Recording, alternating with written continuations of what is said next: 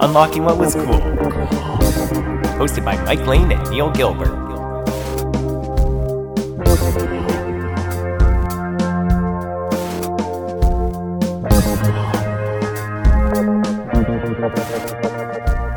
Alright, Mike, we gotta make today's episode quick. I asked my parents before going online, and they said I have 1 hour and then I have to do homework.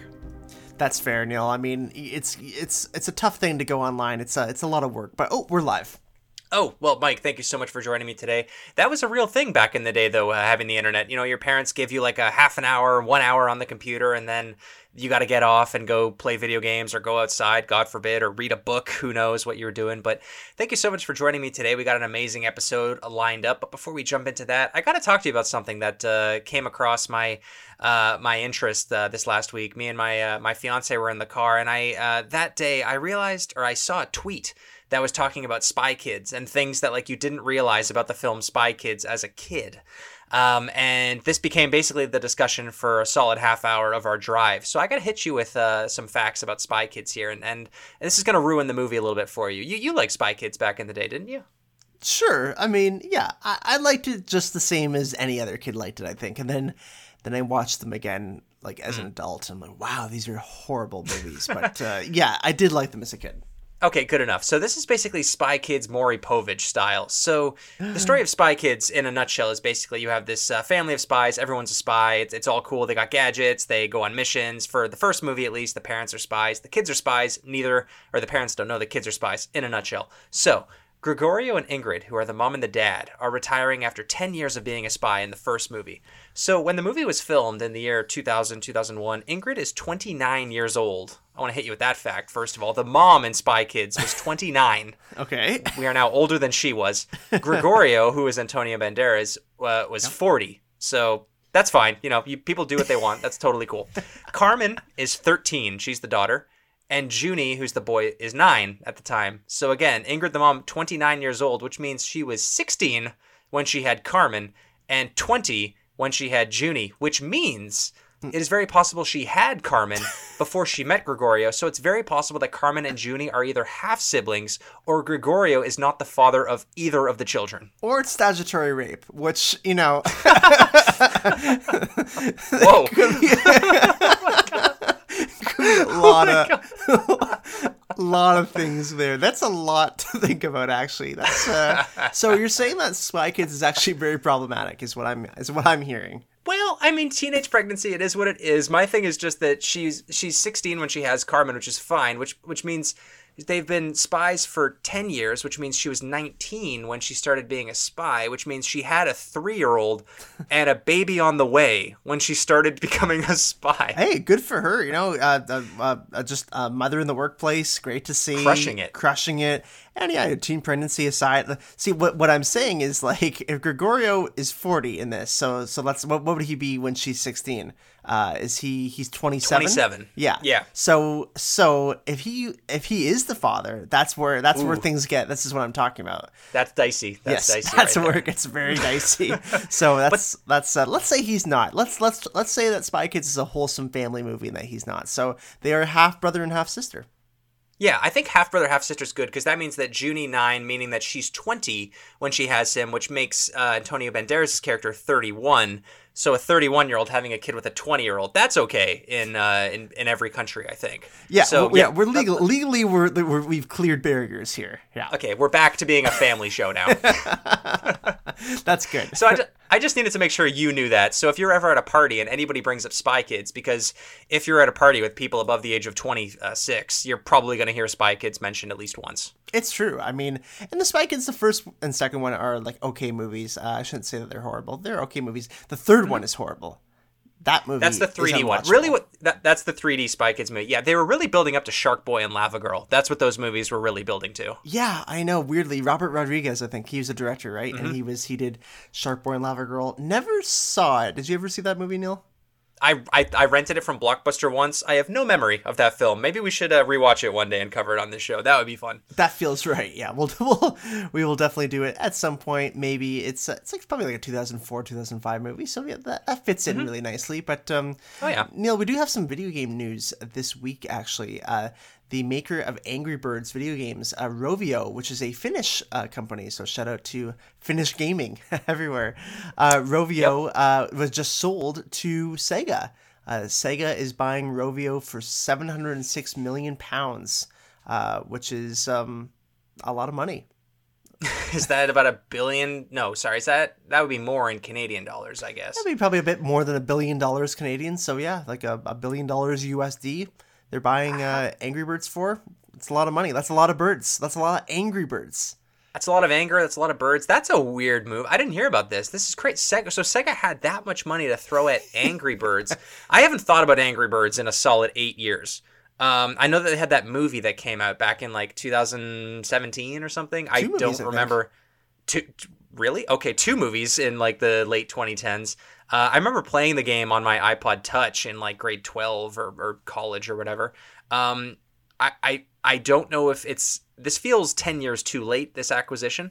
I'm kind of hurt that, with all this money that Sega is making off of the fantastic Jim Carrey classic films, the Sonic the Hedgehog, that they're not bringing back Billy Hatcher. Why are they spending so much money on Angry Birds, a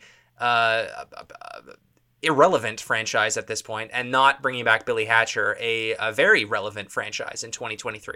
Neil, you say Angry Birds is irrelevant, and I'm kind of with you there in the sentiment, but Rovio just announced a couple months ago that it had passed, that Angry Birds had passed 5 billion downloads on platforms. 5 billion. And that is pretty crazy. So this game still has legs. People still download it. People still play it, for sure. And Rovio, I think, also has some other mobile games and other interests and other technology that Sega is definitely buying them for. But pretty crazy. That is crazy. I mean, I would love Sega to come out with anything other than Sonic at this point. I mean, I know that people like that New Frontiers game that came out earlier in the year, and the movies are doing well, but they need to get off Sonic for a little bit and put out something different. I mean, maybe they'll make Sega Angry Birds games. That would be interesting. Maybe we'll see a 3D open world Angry Birds game. They could have already made that. I have no idea, but we'll have to wait and see what comes out of that acquisition. Mike, it's the last episode of the month, and as is tradition that we are creating here on the Unlocking What Was Cool podcast, we're going to take a look back at what things looked like in April of 2003, 20 years ago. So we're going to be talking about some movies and game releases and whatnot, and then some interesting news around the world. So let's start with movies. I found 2 movies that came out April 2003. We have the Disney classic Holes and Johnny English. My God, I love Holes. Holes is one of my favorite books as a kid. I remember getting that read too, actually. I was old enough to read, obviously, at this point, but we used to go to a cottage every year in Prince Edward County, which is near where Neil and I live, and there a bunch of our friends were there, and one of the parents would read Holes by the fire every night. And it was pretty cool. I don't think she finished it, but like the week that I was there, but I was like, man, I wanna keep reading this. This is a good book. Stanley Yelnats, like, who could forget? Mm-hmm. And I loved it. I absolutely loved that book to death. And then when the movie came out, which was probably only a year or 2 later, I saw that, I'm pretty sure, in theaters with Shia LaBeouf, right? And who plays the warden, like the woman? It's Sigourney Weaver. Yes, Sigourney Weaver. Thank you. Yeah. I knew it was a really big actress. Yeah. So a really good John cast. Voight is in that movie too. It's a good cast. Oh yeah, John Voight's in it. Mr. Sir. It's a great book. It's a really interesting book. I think it's one of those ones that if I had kids, I would definitely have them read that one too. It's got good lessons, good moral stories, good like novel within a novel, a little bit going on there too with that woman that he meets about like climbing the mountain. Him and Stanley Yelnats and Zero, of course, being the main protagonists. But I love that book, and the movie I also really enjoy. Yeah, it's a really good novel to movie example that we got a lot of those in the 2000s, novels being turned into films. This was a great one. One of the first DVDs I owned was Holes, and I remember our teacher read it to us in grade 4. That was like the book of the month or whatever it was, and everybody loved it. We always looked forward to hearing her read Holes to us. So that's a great book, great movie. So yeah, 20 years old that movie is. And Johnny English, that was a fun one. Basically, Mr. Bean being James Bond. Yep. That's a fun one to go back and watch again. I love it. It's aged pretty well.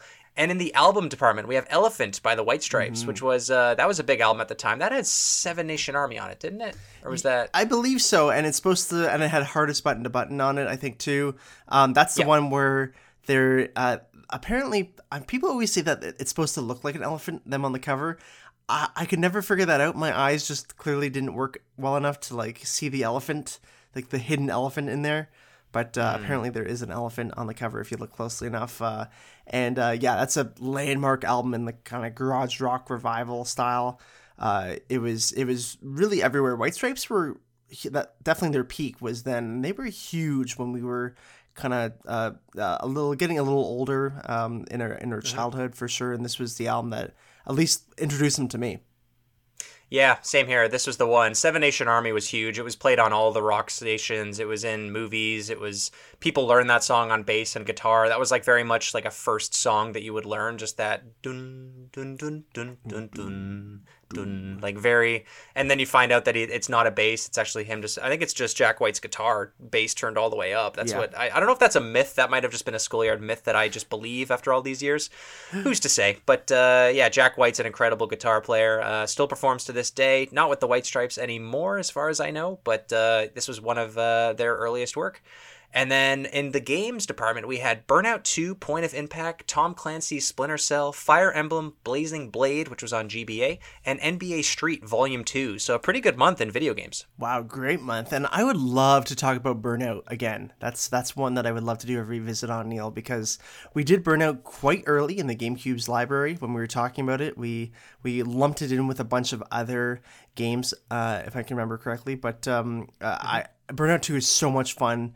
We had a friend of the show, Ali, on, the racing expert, of course, and talking about Burnout. And I think I bought you Burnout 2 for your birthday, Christmas, some gift.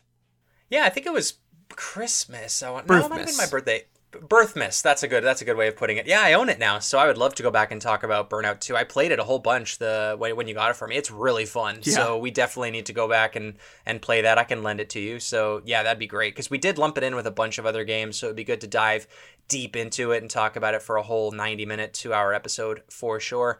And then in world news, I have a whole bunch of different world news here between games, sports, music. So on April 1st, my favorite day of the year, Square and Enix, two Japanese video game companies, announced their merger into Square Enix. Because of the timing of this announcement, people thought it was a hoax.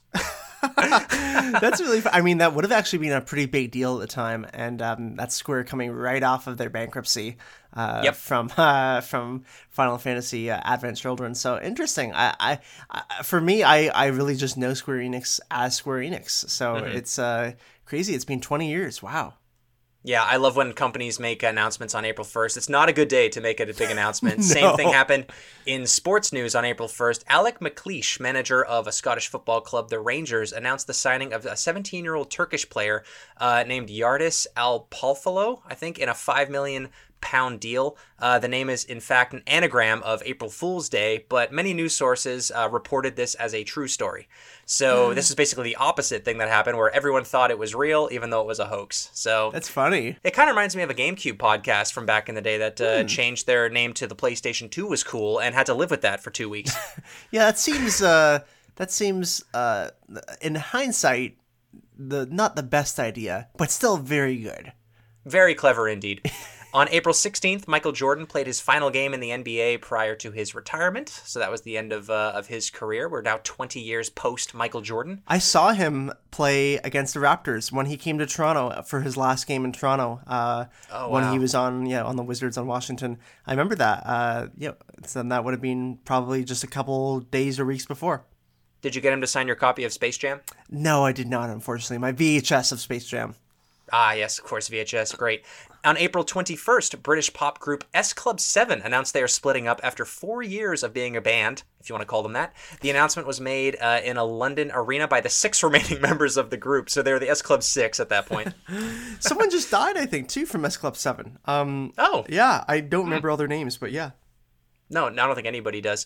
On April 28th, Apple revealed a new online music store entitled the iTunes Music Store for its iTunes and iPod products, and each song could be downloaded for 99 cents for no subscription fee. Wow, that's so funny, eh? Where like no subscription fee. It's like we're waiving subscription fees, and now you can just buy the songs, and now we're back to subscriptions.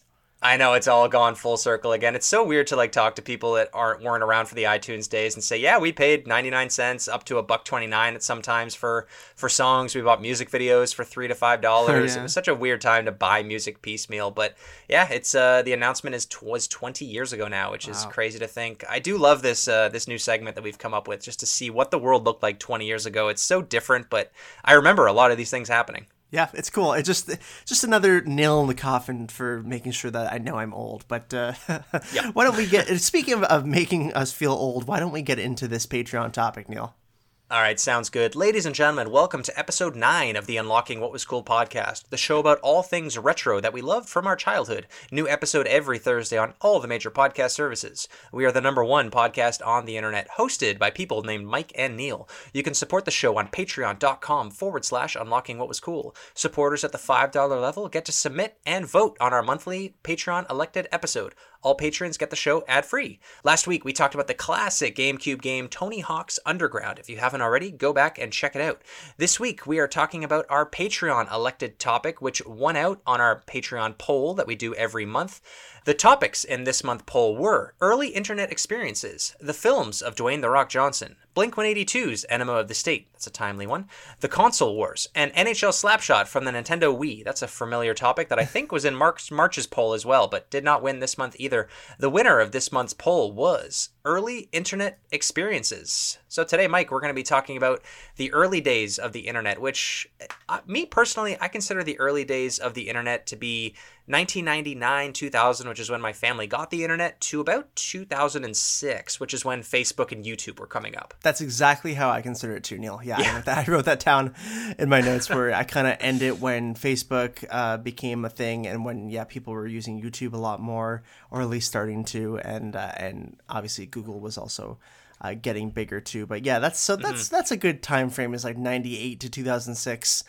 And yeah, for me at least, when I also, first of all, great topics all around for people who submitted, and early internet was a personal favorite of mine too. So I'm happy we get to talk about this. But yeah, my first experiences with the internet, sounds funny to say, it was actually just through CD-ROMs before AOL. So like, I don't know if you remember this, Neil, but you could buy these CD-ROMs that would have like access to the internet, kind of.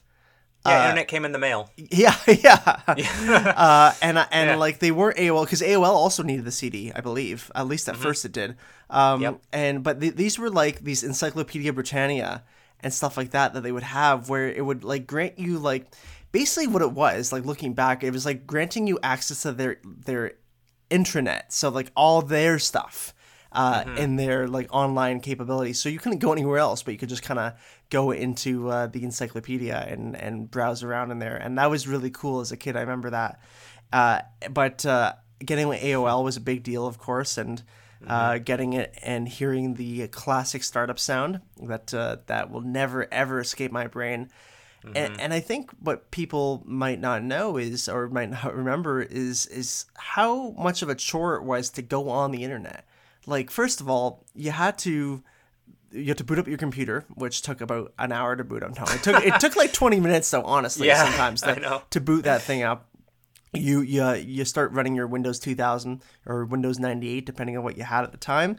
And then you have to put in the CD for AOL if it's not already in, and then you double click on the AOL icon there. And then it's slowly booting up. But then, oh no, you can't use it because mom's on the phone. So you got to wait for your mom to get off the phone. And then you can finally go online. And I think it was about like a 2-minute process of like waiting there, watching the little bars, little loading screen go while the crazy sounds were going. And of course, there's the little man, the yellow man running across the classic little animation there as you were waiting, something for you to watch, of course, and when you finally got on, like, there we go. That's it's like 25 minutes of your day right there with just waiting to get on, and there weren't a lot of things that you could do. Like one thing that I remember was booting it up and just not really knowing where to go. And it almost feels like we're full circle in that today, where it's just like sometimes it can be overwhelming to be like, oh, I have everything at my fingertips. But when you're a kid, you're like, I'm on here for, look at Majora's Mask tutorial. Okay, got it. And you'd find GameFAQs, which did exist. And I remember going to GameFAQs as a kid and going to their site and looking basically the same it does today, which is really funny. Yeah. And you just go through, because it was all in that like basically text based, where everything, there was no design, there was no styling on the page. It's just everything was like in a big text format, and you had to really kind of go through and read and look for what you were looking for. It's like, okay, level 40, like this happens here. Okay. And so that's one of the first things I remember doing, and like looking up stuff on my own. And people talk about like Ask Jeeves as a big thing too. And I remember Ask Jeeves existing as like the kind of first search engine. That and Yahoo were definitely like the big things that people used for search engines at the time. But I don't remember using it too much. I was a little lucky because my aunt actually, she worked for a company called Fulcrum in Ottawa, and then she moved to San Francisco, which is where they're based out of, and of course where Silicon Valley is. And she worked for search engines. She actually helped develop Netscape, and Netscape is one of the first real search engines that eventually became Firefox. Fun fact. But Netscape is a little bit before our time, Neil. I think that's in like the mid 90s, and then kind of gradually went over to like Internet Explorer and stuff. But so I learned a lot from her, and I remember her kind of helping me navigate the internet, so to speak. Wow. That's so cool. You're lucky that you had people in your family that had already kind of interacted with it. I love that, because I think about like our early internet experiences, and we're kind of like the second wave, I would say. Like we're in the younger millennial category. Because millennials started in like 1985 and we're around the 93 era. So there were folks that grew up like the GameFAQs, the people that set up the GameFAQs website waiting for us. They were kind of the first wave. Waiting for you. That's right. They're waiting for us to come and read those Majora's Mask GameFAQs. So we were the second wave, I would say, of people who started to absorb these websites from the people who made them years before, like you said, in the early to mid 90s. I mentioned this back in our Roller Coaster Tycoon episode. My family, we got our computer Christmas of 1999, Christmas of 2000 going into 2001, I believe, was when we got our internet and hooked up to the internet and everything. And you're right, the internet came in the mail on discs. I remember specifically because we had a bunch of different CD-ROM games, amongst them being Roller Coaster Tycoon and Age of Empires and whatever else. And I remember specifically my dad keeping the internet disc like safe, like it's like a relic in an Indiana Jones movie. And I remember him specifically, because I'm an idiot, like him coming up to me being like, "Do not break this," like because the CD-ROMs, they're very valuable, or they're not valuable, but they're delicate. So, and it's really easy for a kid to just snap it out of the disc drive or whatever. And if that snapped, we'd have to, I don't know, order a new one or whatever. Order new internet. But like you had to do it like over the phone, not like you could go online to do it on someone's phone or whatever. So yeah, you'd put that disc in and you'd watch the bar load, and then if there was nobody in your family on the phone, you could go online. And you're right, like you went on the internet back in the day, and it's easy to forget this, but there really was nothing to do and nothing grabbing your attention the way things do now. Like when you go online, there's videos and ads pop up and articles popping up and notifications, and there's Facebook and there's Twitter and there's Instagram. There was none of that when we were kids. It was just AOL, Ask Jeeves, and then Simpatico, which everybody had an @Simpatico email at first. That's what my first. Is it Canadian? I think it's Canadian, Simpatico. Because I think so. I think it's Bell who owns it. Yeah. So yeah, for the Canadians out there, you definitely had a Simpatico email. Everybody had that Simpatico email, yeah. And like you still see people, they're Simpatico, they're like holding out. They're the ride or die Simpatico people, and the joke is that they're probably above the age of 70 if they still have a Simpatico email, and that's what we had. Everybody in the family, and I remember the joy of sending emails to my dad, who was the only person that I knew who had another email address. Because like I had no reason. I was in grade 3 or 4 at the time that my dad made an email, and it was mostly so I could email school projects to him so he could print them at work and then bring them back home, because we didn't have a printer right away. Getting a printer was a big deal too, but that's a different topic. And like the pages would print, like it took like 5 minutes to do one sheet. Basically, the tech was not there yet. So my dad was my only friend on simpatico.ca for the longest time. And it was like, even then, like sending a message on the computer, like you had to you'd watch like the letter being like basically blown off the screen, like across the screen. It was loading, and it would take a minute for that email to go out. It was incredibly slow and primitive by today's standards, for sure.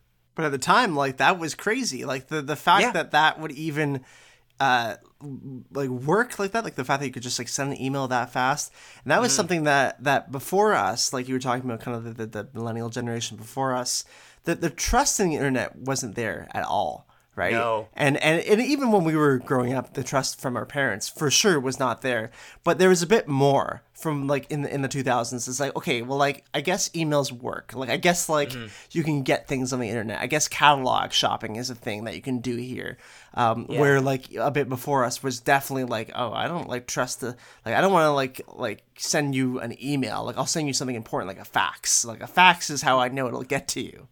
Well, yeah, I mean, that takes me back to like in our computer classes, which we had. I think they still have those in school. They're definitely way different now, but we had like an hour a week in school dedicated to learning how to use the computer, which was mostly typing and learning how to save things to a floppy disk, which has saved me countless times in adulthood. But also the main thing was teaching us the dangers of the internet. And the top 3 things were the things that most people do on a daily basis now, which was never share photos, never talk to anybody, and never share personal information, which is basically how people use the internet from start to finish nowadays. Like I've met friends on the internet. I met my fiance on the internet. I've shared thousands of photos on the internet at this point, and I do most of my shopping on the internet using all of my personal banking information. So it's really funny how much, you're right, it was very gradual, but at first it was basically like, don't show your face on this thing, like get in, get out. It's like a dangerous, like shark infested waters, the internet was. And bit by bit, websites came out and they became more and more trustworthy. People started to use it more and more. More and more houses got multiple computers. So our walls just got chipped and chipped and chipped away to the point now where people share their baby's personal information online, and that's totally cool. So it's funny how much it's changed in the last 25, 30 years with the security and our personal safety. Some people do still hold out and they keep all their personal information very private. They don't use any social media, but the vast majority of people have no problem posting everything online, which is really interesting, because you'd hear horror stories in the news and in newspapers of people who met a predator on a chat room online, and every parent would shut off the internet for their kids. Like, it's not safe to go on there. My kid's going to get abducted by a stranger on a chat room because they're talking about whatever. I don't even remember doing this as a kid. But, no. But that did bring us to one of, I would say, the biggest things online for me as a kid. At least the first big thing I remember before any YouTube or social media was MSN chat rooms. Of course, yeah. I mean, MSN, that's the big one. That was definitely the big one. Although I don't remember using it like a massive amount at first. I think it took me a couple of years to really get into chatting on MSN, just because it took so long to get online. Like, it was such a pain. I think I didn't start using or didn't consistently use MSN until probably we had stable internet and not AOL, which is 2005 maybe at that point. AOL ran on popsicle sticks. Yeah. Well, because it just was so much work to go and get on. So and I would rather just hang out with my friends other ways. But yeah, when I used in the AOL era, so to speak, MSN wasn't used a ton, although using MSN is very fond memories, of course, sending blinks to people, sending nudges to people, having what you're listening at the time. I love that. I always liked that feature. Your status updates too. I mean, MSN really was the perfect social network, for us, especially as kids. Kind of gave you everything you need to have with the status updates and the music updates and then all the emojis and stuff too. Learning about that, learning how to type, learning basically online speak was a really big one too. And that's really just how our generation communicates today, is really because of things like MSN. I say LOL or LMAO all the time. I type that constantly with my friends, and I'll I won't say Roffle anymore. I don't ROFL. Oh yeah, I forgot about that one anymore. But I do say IRC, like if I remember correctly, or like IRL in real life, AFK. AFK constantly, right, away from keyboard. AFK and BRB were the big ones. It was mostly chat feature. Like it was less. I don't remember using LOL or LMAO until I was in high school. It was mostly like G2G, BRB, and AFK. It was just the ones to kind of let the person you were talking to know you'll be right back, you got to go, or you're away from your keyboard. Those were like the first three I remember using for sure. That's true, actually. Yeah, that's a good point. Yeah, maybe LOL and LMAO were a little LMFAO, the great band. We're a little later. But then for me, like the big thing, rather than kind of chat messaging and all that kind of stuff at the time was like sites. How do I put it? Sites to see silly videos. Yep, Funny Junk is what you're thinking about, I think. Funny Junk and Newgrounds for sure. I was more of a Funny Junk guy. I know Newgrounds was like the competitor, basically. I didn't use Newgrounds a lot. Newgrounds felt like kind of what you were describing, Neil, where it's like the internet, how you're just like, it's the shark attack, you're just trying to jump on and jump off. Newgrounds always felt like, I feel like I'm gonna get a virus from this. Like even as a kid, I'm like, like this seems like the wrong place, but I can't look away. Where Funny Junk just had everything, and that was like, if you didn't, you had to kind of watch these videos on Funny Junk, or else you'd be left out of conversations at school.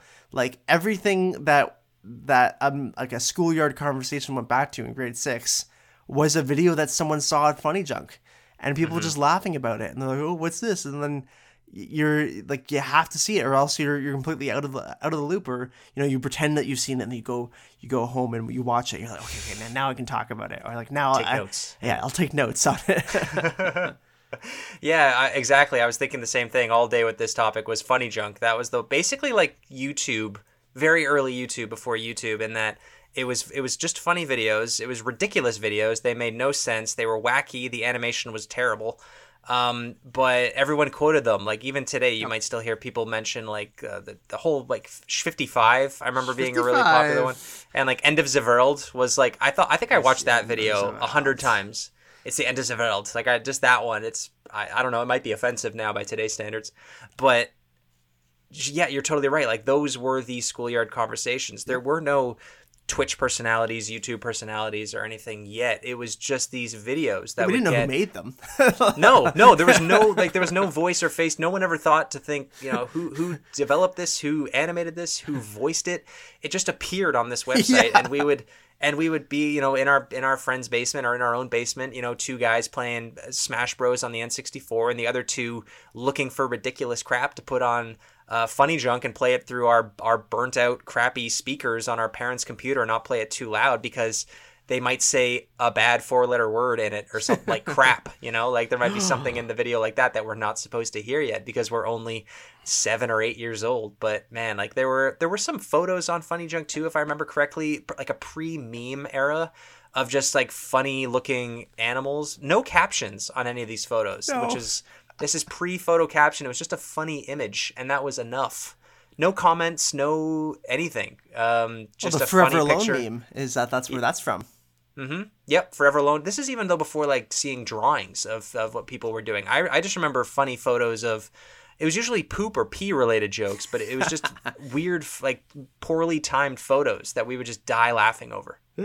I do remember stuff like that. Yeah, like it's this goes along well with our last week's episode, Tony Hawk Underground, and just like the jackass era, and like this this kind of contributes to it too, where it's just like 12-year-old humor.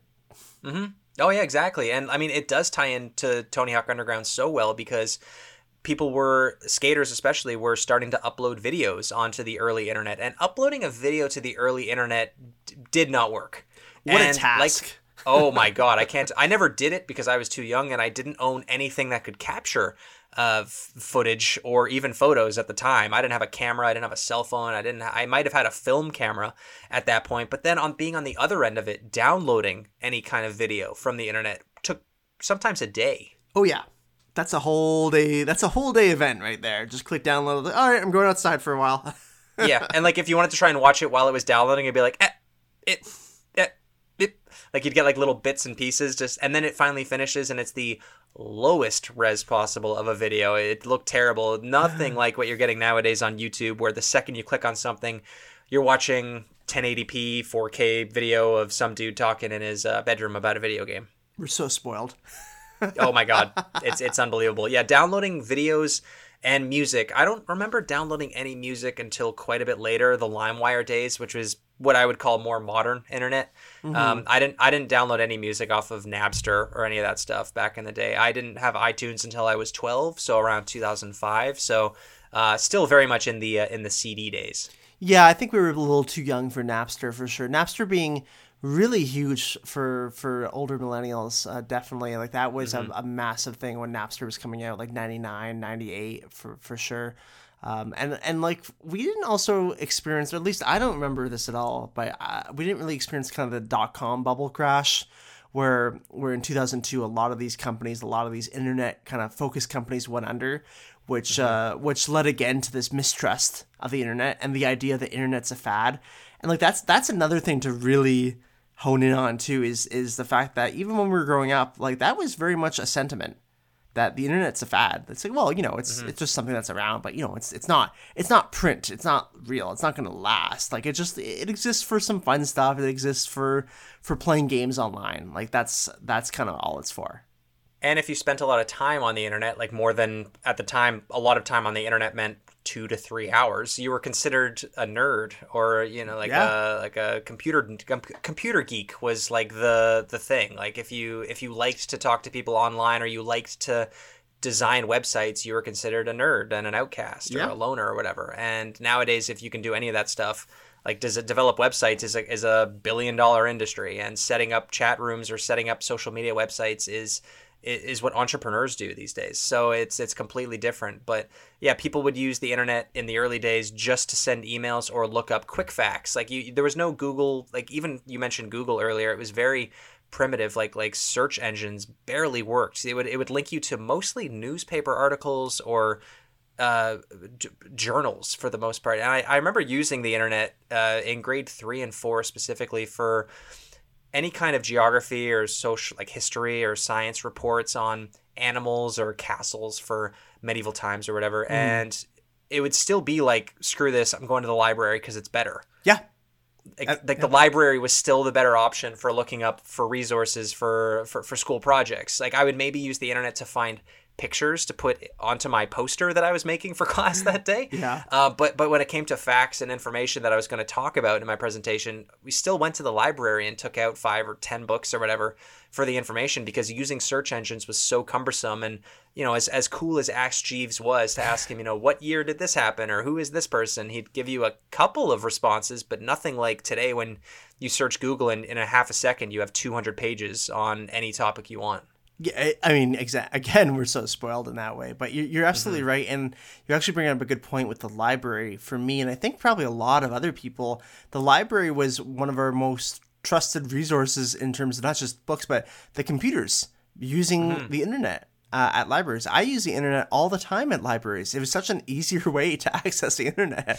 I remember that. And that was even my dad, when we would go to the library, we usually went on the weekends, and he would like go through whatever he was looking for, and then I'd look at my game manuals and my Nintendo Powers that were there, and then we would go on the computer, and he would go on his computer and look up some stuff, I guess, and I would go on mine.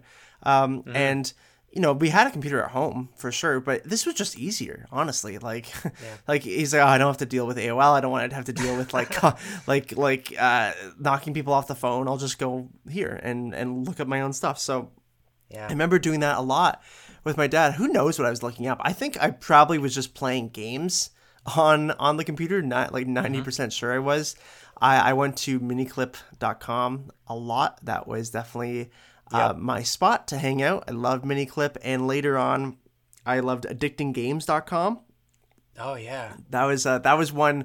I was doing a little bit of research for this episode, and I wanted to do mostly organic memories, but I did a little bit of research to kind of look what websites were big when we were kids, and I was like, oh my god, addictinggames.com. I remember that, and there was like this Square game. It's I'm gonna butcher like explaining it, but it was like, you basically had the impossible game. The impossible game, exactly. Yeah, thank you. Yes, I remember that. And I remember playing that all the time. And oh my god, like that brought back my memories were flooded there. But like games were a huge huge part of the early internet for me. Like that was probably the main reason I was logging on. We talked a little bit about in the Bratz episode where we were talking about how there was actually a pretty big online presence for those dolls and for the games as well. And I thought that was really interesting. And obviously in these commercials that we would see, Neil mentioned at the beginning of the episode with the whole thing, it's like, ask your parents before going online. Like that didn't actually come up until a little bit after, Neil, I thought that was interesting. So I was looking at some old commercials, and it wasn't until like 2005, 2006, maybe 2004 that you would get these messages on commercials come up. Because before that, they're like, I don't know, it's the internet. If you can access it, go for it, dude. I honestly think that was a liability thing. Like I think, like I talked about there, like the internet being a dangerous place in the late 90s, early 2000s, kids getting abducted or people getting attacked online. I think it was just a way of them to kind of wash their hands and say, all right, we've told the kids that they need to ask their parents before going online. It's now the parents are now liable for whatever happens for this kid going on neopets.com. That's Exactly. I think that's what that was. I think that was just sure. that was a legal disclaimer basically of saying it's up to the parents to let their kids go online or not. But I heard that phrase, ask your parents before going online. I can't imagine how many times we heard that as kids. You don't hear it anymore in toy commercials, but getting into the early internet experience, if you want to put it like that, was when every video game, toy, sometimes movie had a website tied to it. Like you would register your toy online to play fun games on this website. You would take your DVD and go to spykids3d.com and play whatever game was on the website that went with your DVD or whatever. So there was starting to be this cross merchandisation of things, and it was always involving the internet. And I remember specifically YTV, which was like our very famous TV channel that had every cartoon on it, Pokemon and SpongeBob and whatnot. And they had thezone.com. That was a big website for a little bit. I remember people would go on that website. You could create your own sidekick, I guess it was, that would kind of float around and help you navigate this website, because we didn't really understand what navigating a website meant. Like we didn't know to look for tabs or to go to different pages. We kind of just knew to go to what most websites were, one page. And this was one of those like early kids websites that kind of was a full experience where you could, it was mostly just a marketing gimmick for them to sell you on more cartoons that YTV was showing. But I remember people talking about their sidekick that they made on YTV.com and the games that they were playing. And I think you could start to maybe interact with other people on that website. I can't remember now. Mainly just comparing high scores, nothing like playing COD multiplayer or Fortnite or anything like that. But it was kind of like an early social media platform where you couldn't upload photos because it was still a kid's website, but you could make your own personalized page and share it with people. I completely forgot about that, actually, Neil. That's I remember going on thezone.com and creating my own sidekick and everything. Very hazy memories of it, but I do remember it for sure. That's you unlocked a memory. That's what we do here, unlocking what was cool. But like that was, and you mentioned websites being tied to all these media properties, and not just websites, but like interactive websites, like things that had a lot going on, like tons of games and tons of features on there. I can't imagine the people who had to make this be like, oh my god, I have to make another another Toy Story website, like, because you're right, every movie in the early 2000s had its own site and with a lot of stuff on it. It wasn't just a static site. Like a lot of things, if not everything nowadays, does have its own website in some way. That's actually why domain buying became a really popular pursuit in the early 2000s and has continued that way, where you just buy up domains and sell them back when they think they're going to become relevant. But like now they're mostly these static sites.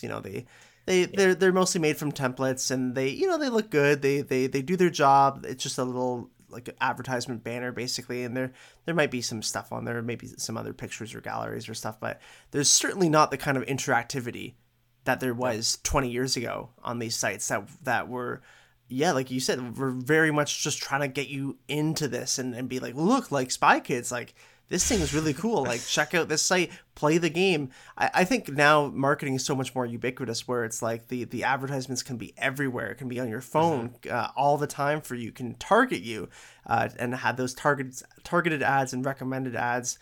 There's no kind of algorithms like that back in the day, right? You just just got what you got. Like everyone got the same thing. Right.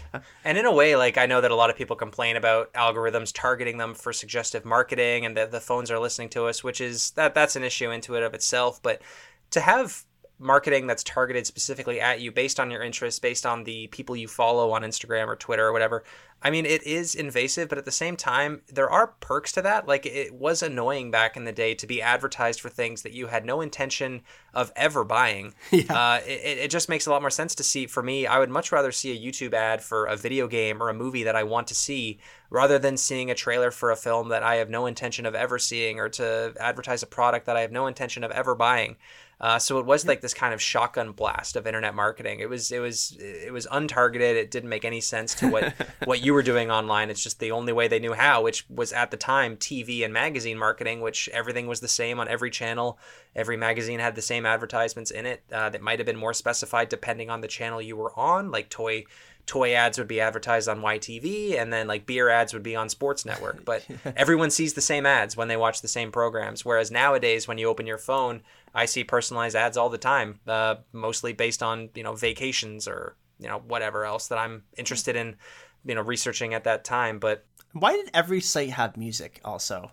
I swear every time you would go on a new site, like there would just be like music in the background. That was a very early 2000s thing. Yeah. Or like you'd go like, again, like if you try and God forbid, try and plan a vacation on a site, like it would just be the sounds of the ocean and seagulls and stuff. It's like, I don't need this. I just remember that. That's just like another thing I unlocked. I was like, I'm pretty sure every site had that. And like, there was no way to turn it off. No, just you had to turn off your computer completely. You had to turn off the volume completely on your speakers. Yeah. It's really funny to think about all those things that we've gotten away from, but in a way they're kind of similar to just it's really fun though to go back and look and see like what these old websites look like, because like they just were so basic. Like everything was like blue and white font, just basic Times New Roman, and then a couple of pictures taken on crappy phones because camera tech was terrible at the time, especially digital camera tech. But yeah, that's basically in a nutshell what the early internet experience was like for me, at least back in the early 2000s. And I remember the turning point, we talked briefly about it at the beginning, was definitely that 2006, 2007 era when YouTube and Facebook were the two big websites coming up. And I remember specifically the moment in grade 8 when someone told me, do you watch YouTube? Mm-hmm. And I remember thinking, I thought I misheard him, and I thought he said U2, the band. And at first, like for the first 10 seconds, we were talking about the band U2. But then he's like, no, YouTube. And like you had to write it out. And I was like, no, I've never heard of this before. And that's I remember that specifically. And then he told me, no, you can go home and you can watch ask your parents before going online. My 12-year-old friend told me this. And he's like, yeah, you can go home and watch any video you want. There are lots of funny videos of people, falling downstairs, or cat videos, which is all it was. And for the first year or two of YouTube, shows. That was, I think, one of the first ones we watched at his house too. It was like Funny Junk 2.0. But I spent the first year on YouTube mostly watching Green Day music videos and Linkin Park and Simple Plan and bands that I liked. And no word of a lie, learning magic tricks on YouTube. That's what I was doing on YouTube. I didn't know that. I kept it secret, Mike. I kept it secret. Do you remember anything? No. No, not at all.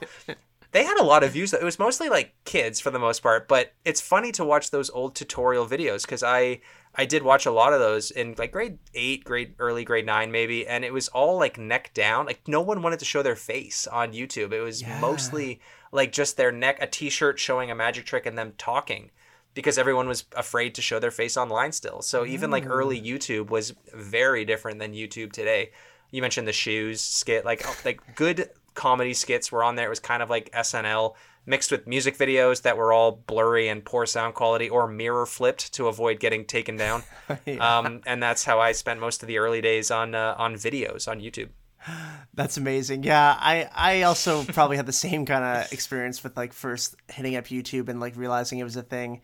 I don't remember exactly when I learned about it. I do remember when I learned about Facebook though. That I vividly remember. That was the summer, like going into grade 8 from grade 7. That was a big moment. I remember that was like April or something. It was when Facebook had basically just come out. So kind of crazy how fast Facebook took off, like looking back.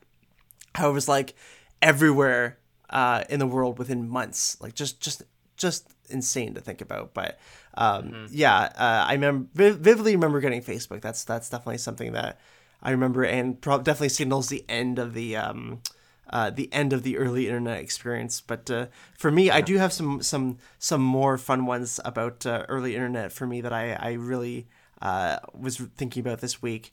RuneScape is a big one. Yeah. That's the game I played constantly. I don't think it is a browser game anymore, but obviously when we were kids it was, and that's a game that a lot of kids on the schoolyard, same kind of thing.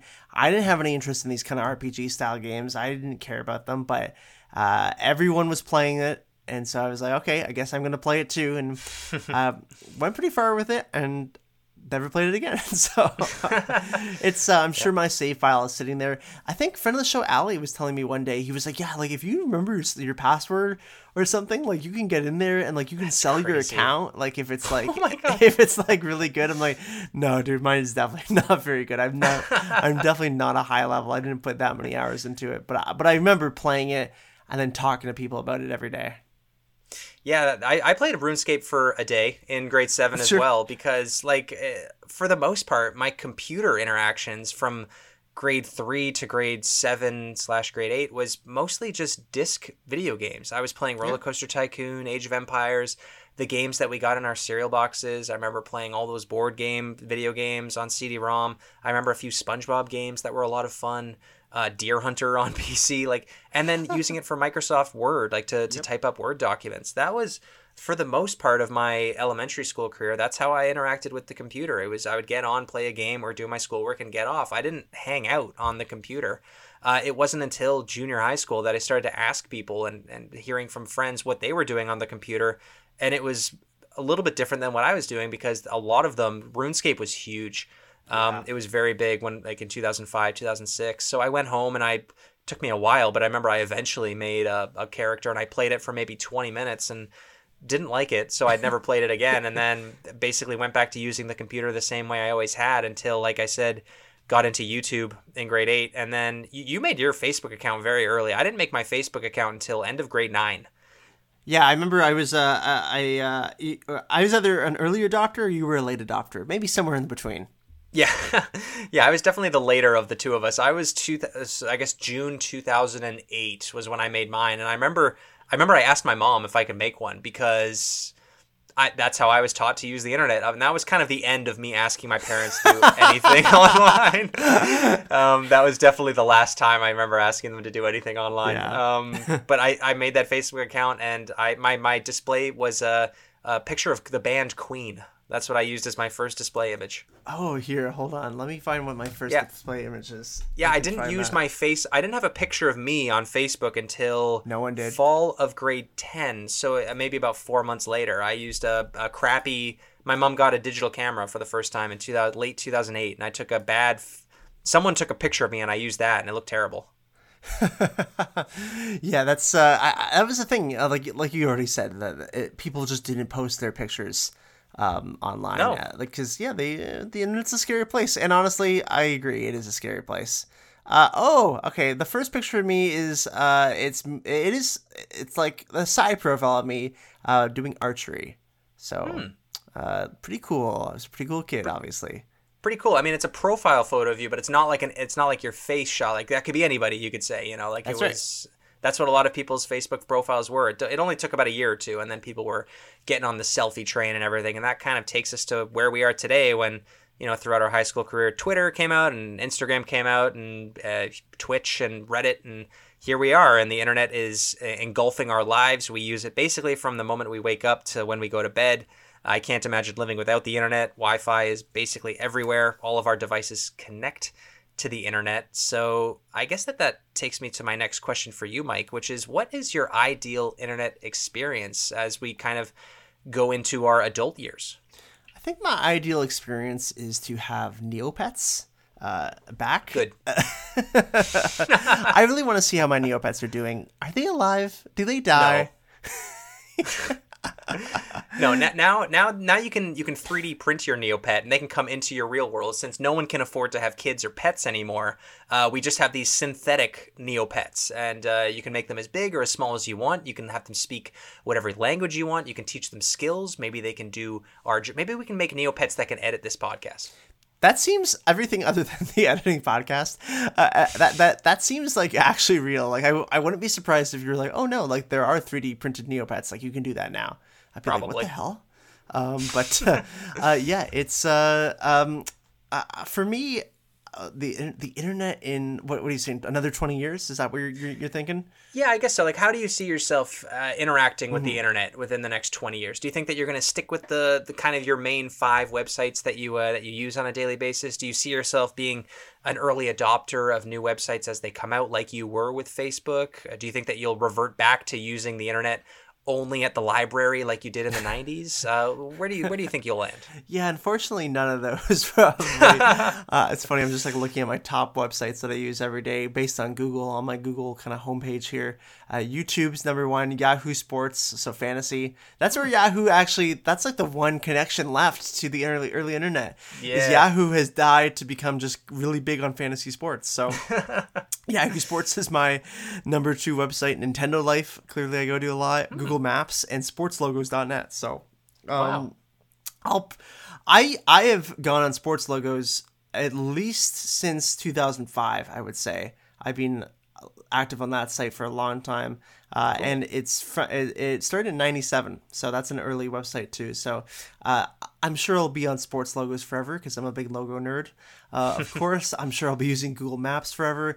Mm-hmm. It's funny. It's like, well, obviously super hard to predict 20 years from now and like how the internet will change and everything. I still really believe in AR and like how AR is going to come in the future. I don't think VR is the answer to really any question. No. I just don't think VR is sustainable, attainable. I don't think it can be mass marketed in the way that like AR can. Like the idea, and we're already seeing AR starting to come up in a lot of different aspects. Like the idea that you can use your phone to just scan things, and create a whole new experience right there is really cool. Obviously, Pokemon Go was big with AR. I don't think very many people use the AR features of Pokemon Go, but I think the idea of AR is really going to supplant a lot of things in the internet in the next 20 years and really enhance your experience, because right now the internet has certainly stagnated in a lot of aspects, and a big reason of that is the corporatization, if you want to call it, of the internet. I mean, the big thing was with when it was first created was the idea that it was a completely free place. It was created by Tim Berners-Lee in '94. That was when he created. I shouldn't say he created the internet. He created www, and that was kind of the birth of the internet as we know it today. It was in '94, and from there it was always the idea of like the internet's free. It's available for everyone. It's supposed to be this like boundless area where you can do whatever you want. It's completely free speech. It's it's your playground. The problem is that humans suck, and and that works when you have kind of a utopian view of society when you first create something, and there's not that many users. But then when billions of people are on here every day, then things start to take a turn. So right now it's very very much become a corporate playground for the most part. Like corporations are all over. Monetization of the internet, of course, with the algorithms like we were talking about for ads and everything, and really the future of how the internet can get monetized even more, and how you can get more exclusivity to things. Are we going to have devices that just give us one aspect of the internet? Are we going to move away from this idea of boundless internet connectivity and the idea where it's like, well, you can actually only access a couple things? TikTok recently was banned in Montana. Like, that's an interesting landmark case. What's going to happen there? Does that mean we can just ban things on the internet like China has, where it's a very restricted society for internet? It's a lot to take in. I mean, it's a genie in the bottle, and the genie's out. The genie's been out for a while, so it's like, what do you do now? And I think for our experience, it'll be interesting with our kids and how they would use the internet and as complete digital natives. But I think for me, the AR space is what I would be most excited to use and learn about and adopt. I think if any site that we frequent started being like, oh, we're going to do some AR stuff where like you scan your phone and something projects from your phone or pops up. I don't know, something like Avatar kind of technology or something happens. Like Star Wars tech, yeah. Yeah, exactly. Some holograms. Let's see some of that. Like that I think would be really cool, and I think I would be an early adopter for. I love that. You nailed it perfectly. I can't think of too many things to say on top of that. I mean, that's okay. You're much more of an adopter of these websites and tech and everything. I see myself kind of stalling a little bit even now on the websites that I use for the most part. I am probably slowly but surely going to become a bit of a dinosaur when it comes to this stuff. Like my fiance, she introduced me to TikTok, and she shows me new apps that are coming up. There was one that I learned about last week. I don't even remember the name of it, but it's basically an app where you're told to take a selfie. I don't know what it's called. Oh, Be Real. That's the one. Be Real. Thank you so much. Yeah, like I had not heard of that until last week, and I was like instantly, nope. I'm done with all of these sites. Fine. Like I don't use Twitter anymore. I barely use Instagram. I only use Instagram really to communicate with our fans on the Unlocking What Was Cool podcast page. I only check it every couple of days. I'm terrible at it. My most used websites these days, not counting Google, are probably YouTube, Discord, Facebook, and Outlook to check email. That's mostly what I do on a daily basis on the internet. And I use it to look up recipes, and I use Google Maps. I still call Google Maps MapQuest on a regular basis because that is just in my brain. That is the website that we used as kids to look up directions for places, and we would print out the directions or write them down, and that was GPS for us. Yeah. So I still call Google Maps MapQuest from time to time. But I don't know. I just think that's probably where I'll end up. I'll use like the basic boomer social media accounts, the Facebook and maybe Instagram for photos, and go from there. Keep in touch with my smaller group of people. Like you said, like the internet has opened up to billions of people. The genie is out of the bottle. Some days it's way too much for me to see the thousands of people talking about controversies that I really don't care about half the time, and it's loud. It's an obnoxious place to hang out from time to time. I love the small pockets of the internet when I find them, like the community that we're making with this podcast, like the odd ones that I find on Facebook, like the GameCube collectors page is awesome. There are very small communities that are great when you can find them, but it's hard to sift through from time to time the deluge of crap that we get online, which is a very negative way of thinking of the internet, because as many bad things that have come out of it, there have been some really, really cool things that have come out of it. Like I've said before, I've met some very important people in my life on the internet. I was able to keep in touch with everybody I knew during the worst 3 years of everyone's lives during the pandemic because of the internet. So I have a lot to thank for it. So I'm never going to give it up. I don't think that if the internet ever shuts down, I think we'll have way more problems going on than the fact that we can't watch a YouTube video. The internet is going to be here long after we die. It's basically like the newest wonder of the world. It'll probably create AI that will destroy all of us. I probably believe that will happen someday. VictorChat 3.4, it sounds like. Exactly. We did find out a few weeks ago that a couple years into the future, that's going to happen. So who knows? I love your prediction about AR becoming a thing. I think that will probably be something I'd be into. Like the ability to chat with people via hologram sounds awesome. Like if they can perfect that tech, I would be really into it. I agree with what you were saying about VR. As much as I don't know if that's not synonymous with internet use, I think that the way of interacting with the internet via VR doesn't make a lot of sense to me, at least. Maybe it will for the next generation or the generation after that. I think VR is awesome for travel or the ability to experience things that you physically can't, like going to Mars or whatever. I think that would be really cool. Or even like experiencing something that happened in the past, like going back and like going through an old toy store or going to a concert that you couldn't go to, or seeing a movie in theaters like you could in this, like go to see A New Hope in the 70s and feel like you're there. I think that would be awesome. But interacting with the internet and people in present day through VR, I want nothing to do with that. I would much rather plug in and be in like my own virtual heaven or something. But yeah. We're decades away from that. I'd like to think we are, at least. But until then, Mike, while I'm waiting to experience a concert from the 90s on the moon, why don't you let the listeners know what they can expect next week on episode 10 of the Unlocking What Was Cool podcast? Who's playing that concert, Neil? Who's playing on the moon? In the 90s, it'd have to probably be Real Big Fish. Real Big Fish on the Moon. Well, unfortunately, Neil, we will not be covering Real Big Fish on episode 10, but we will be covering some Star Wars, as you alluded to there a little earlier. We're going to be talking about Star Wars Battlefront 2, a absolute landmark game for many different consoles in 2005. I think a ton of people have played this game before. We're really excited to talk about it. Of course, it's not a GameCube game, so we're going to be talking about only our second non-Nintendo game in this podcast so far. So really excited. And of course, it is May the 4th. We will be recording it, or we'll be putting it out on May the 4th, our first ever Thursday, May the 4th. So it'll line up really nicely with our episode schedule. So we're really excited for that, and always excited to talk about some Star Wars. Always excited to talk about some Star Wars, and always excited to talk about one of the best Star Wars games of all time. It's going to be awesome. Too bad that Battlefront 2 was never on GameCube, but I have very fond memories of playing Battlefront 2 on my PSP a ton as a kid. That was the game that I got the most time on the PSP, so really looking forward to talking with you about that on Star Wars Day, and we're going to bring on a few callers, which is going to be a ton of fun to nerd out about that game. But until then, ladies and gentlemen, thank you so much for listening to episode 9 of the Unlocking What Was Cool podcast. New episode every Thursday on all the major podcast services. Leave us a rating and a review so we can make the show better. And if you're a Spotify listener, please keep writing in with the new Q&A function. We love reading your comments so far. You can support the show by going to patreon.com/unlockingwhatwascool. Supporters at the $5 level get to submit and vote on an opening topic for our monthly elected Patreon episode, just like this one. You can follow us on Instagram and join the weekly conversation on our Discord channel. Share us with your friends and family. Tell Jeeves Mike says hi. Thank you so much for the support, and we will see you next week.